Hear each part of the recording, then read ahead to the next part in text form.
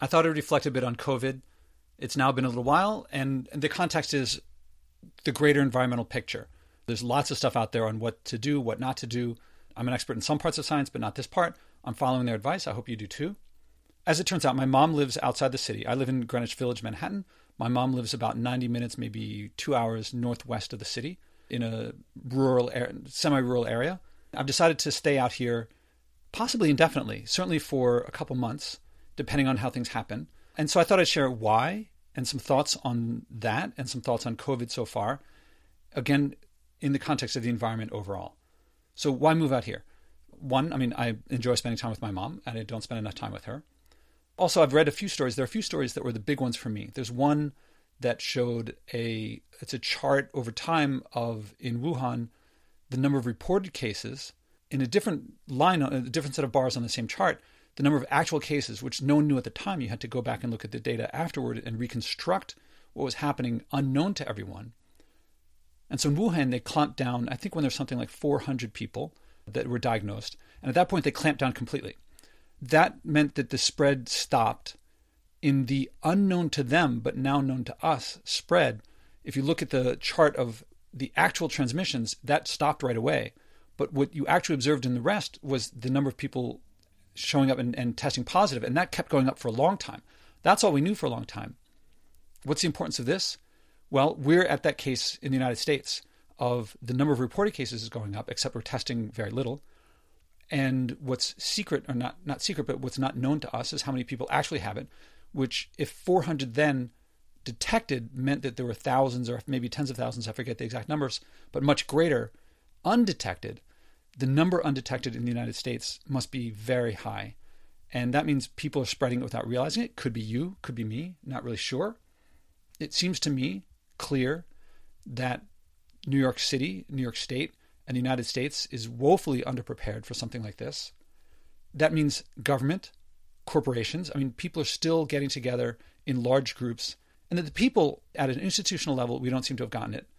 I'm not blaming anyone. I'm not saying that we should have gotten it any differently, because we simply don't have the experience that a place that has had SARS or MERS has had. In leadership and in lots of things, there's no substitute for experience, and we simply don't have the experience. We're getting that experience now. People don't get it. We're still behaving in ways that are, I think, other nations that have had this experience aren't doing. And it seems to me that there's a big difference between the reaction in places that have had SARS or MERS and have experience and places that do not. And it seems to me that the places that are not are the places that you're seeing growth happening a lot longer. I should say also, I'm not worried about my health. I'm 48. I'm not young, but I don't think, it's possible I could die from it if I get it. It's possible I never get it. It's possible if I get it, I think the most likely case is I wouldn't really be that sick, but I could spread it, and I don't want to spread it. I could spread it without realizing it. I'm also concerned, not about my health, but at the system. The health system of the United States is nowhere near what Lombardy, Italy's is, as far as I know. If we don't have enough beds and there's a lot of people needing critical care, we could have a triage situation where people die because there's not enough care for people. And so I want to minimize that. I want to protect society as much as possible. If that means I can't do what I wanted to do, I think we've all agreed we're going to cut back on things. I think some people aren't cutting back as much as they ought to. The biggest advice I see is social distancing. So being less around people, spending more time at home, or in my case, spending time farther away from where lots of people are in order to minimize those interactions. So I think I'm doing what the advice is to do. I don't think I'm messing it up. So what could happen is, it seems to me that we're more likely to end up worse off than Italy. That is to say, to have more people turned away from care, more people dying that would not die otherwise if we had slowed down the spread. But in the long term, I'm not sure how many, maybe everyone would get it anyway. I'm not sure. But it seems to me the best thing to do is to slow the spread as much as possible. You probably know this already. I talked to a friend of mine who's in medicine. She's a physician's assistant. And she said that she was getting advice from the hospital, but the advice she was getting seemed very low compared to what I would have expected for people in healthcare. I have a family member who's an MD, and he was also getting, it sounded like the problem, like any case could be solved, yes, on an individual level, but what could happen to the healthcare system, I'm not sure he was prepared how much he's going to be devoting his time to helping people on the ground and probably getting it himself, because it's really difficult. It seems like healthcare people are getting that. I don't think people are getting how the system can be overloaded and what that does to everybody. Even if you get it and it's not a bad deal, you just have a small fever and it goes away, you're going to be affected nationwide and globally.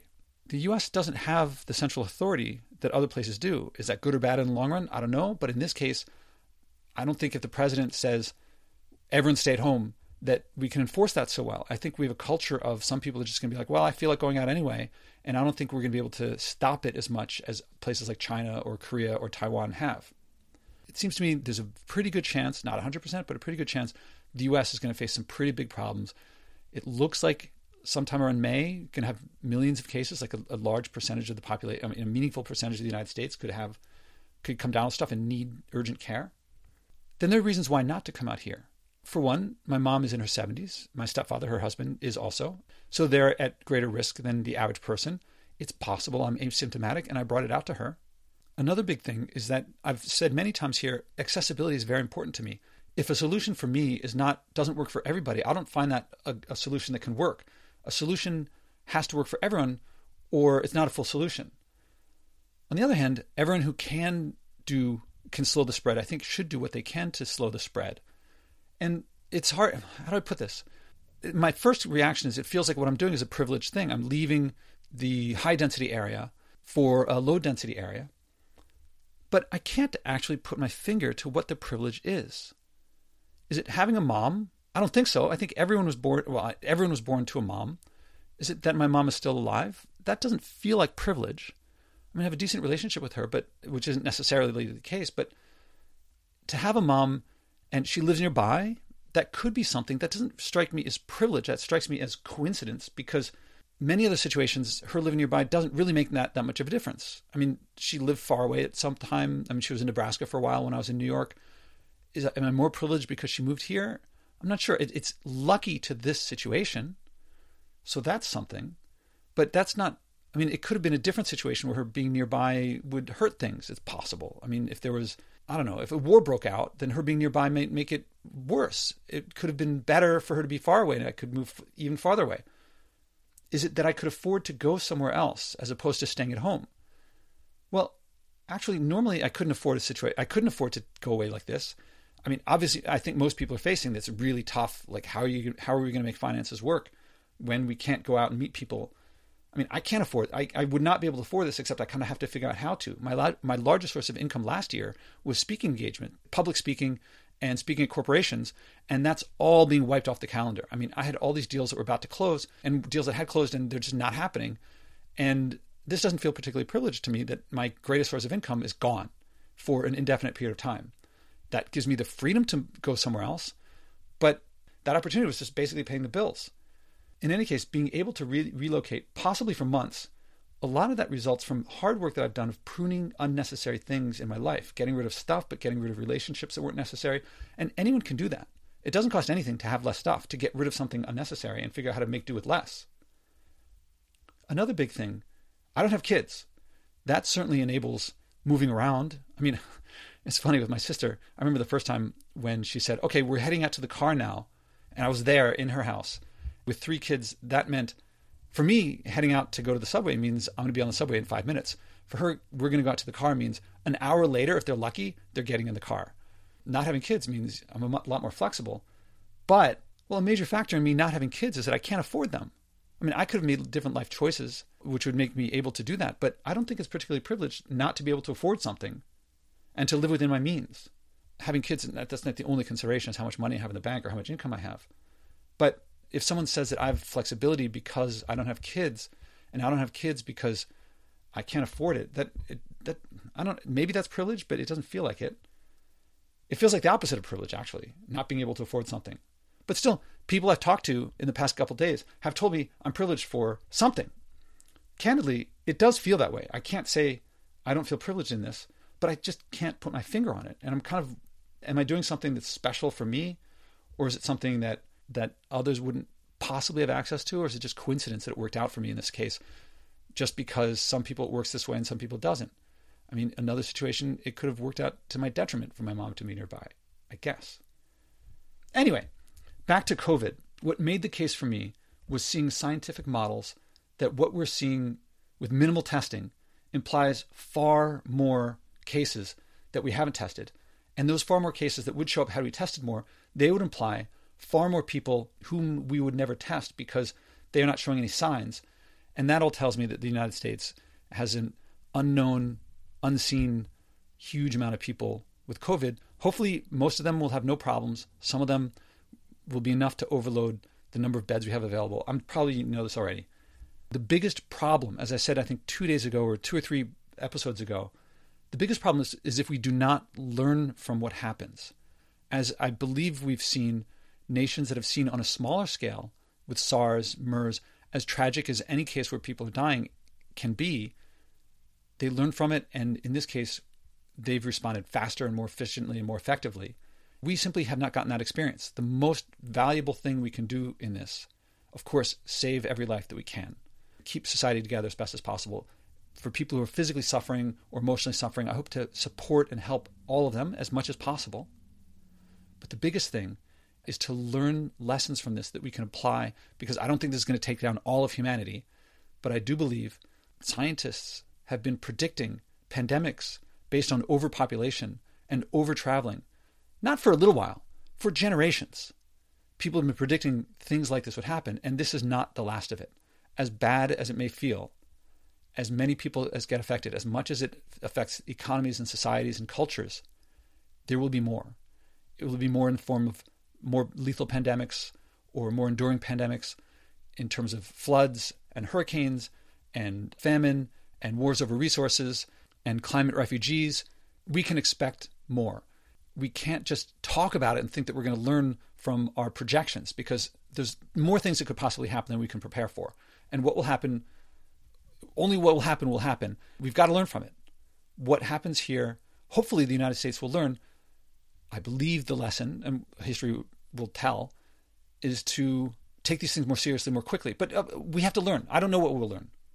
I believe the best course beyond this pandemic, in terms of longer term past this pandemic, is to implement globally what Thai people did, which is lowering the birth rate to something like 1.5 children per woman on a global basis. This is not eugenics. This is not racist. This is everyone in the world, on average, having 1 to 1.5 children per woman. What they did in Thailand, I think the opposite. I mean, you've heard me say this before. I hope this is the opposite of what happened of the one-child policy. This is not forced abortions, forced sterilizations, the government getting into the bedroom. This is a culture saying it's unhealthy for us as individuals and culture to keep having to keep overpopulating. It doesn't work. People can't get employed. All sorts of problems. We can choose to joyfully, voluntarily, non-coercively, non-authoritarianly have fewer children, and leading to greater prosperity for everyone, but more happiness, more opportunity for everyone. That's what I think is the biggest lesson that we can learn overall with this environmental stuff. Another big one, as you know, I haven't flown I start my 5th year of not flying in several days. I've talked to something like 1,000 people about not flying. And of, say, the 1,000 people that I've spoken to, approximately 998 of them have said it's absolutely impossible for me not to fly.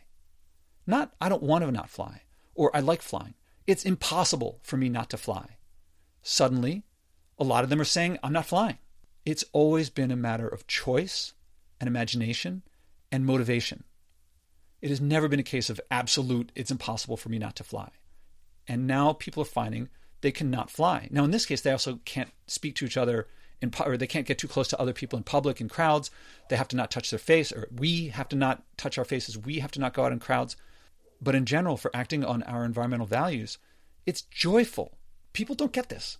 And I hope that's a lesson that people learn, that I believe that you are going to fly less than you would have. You're going to travel less. You're going to pollute less than you would have before. Now, some of the things you're not going to like, but I believe most of those are particular to a pandemic. If life returns to normal, when life returns to normal in some way, you can continue some of these things. You'll be able to touch your face again. You'll be able to go out in public and be in large groups again. But you can also choose not to fly. I can tell you, actually, before I came out here, my mom was in the city, but then she texted me, Josh, we were supposed to meet tonight. This is a while ago. This is last week. But she said, look, I'm older. I'm at risk. I'm not going to come and visit you. My niece's bat mitzvah is coming up, and we're not sure is it going to happen or not? Probably not. We're not sure. We are getting closer as a family. Yes, we're seeing each other face to face less. And when we see each other, we can't touch as much as we would have, the hugs and so forth. But it brings us closer. And that's what we can learn from this. You don't have to get everything you want anytime that you want. And that isn't what brings happiness. What brings happiness is sometimes struggling together and acting on your values, even when it's challenging.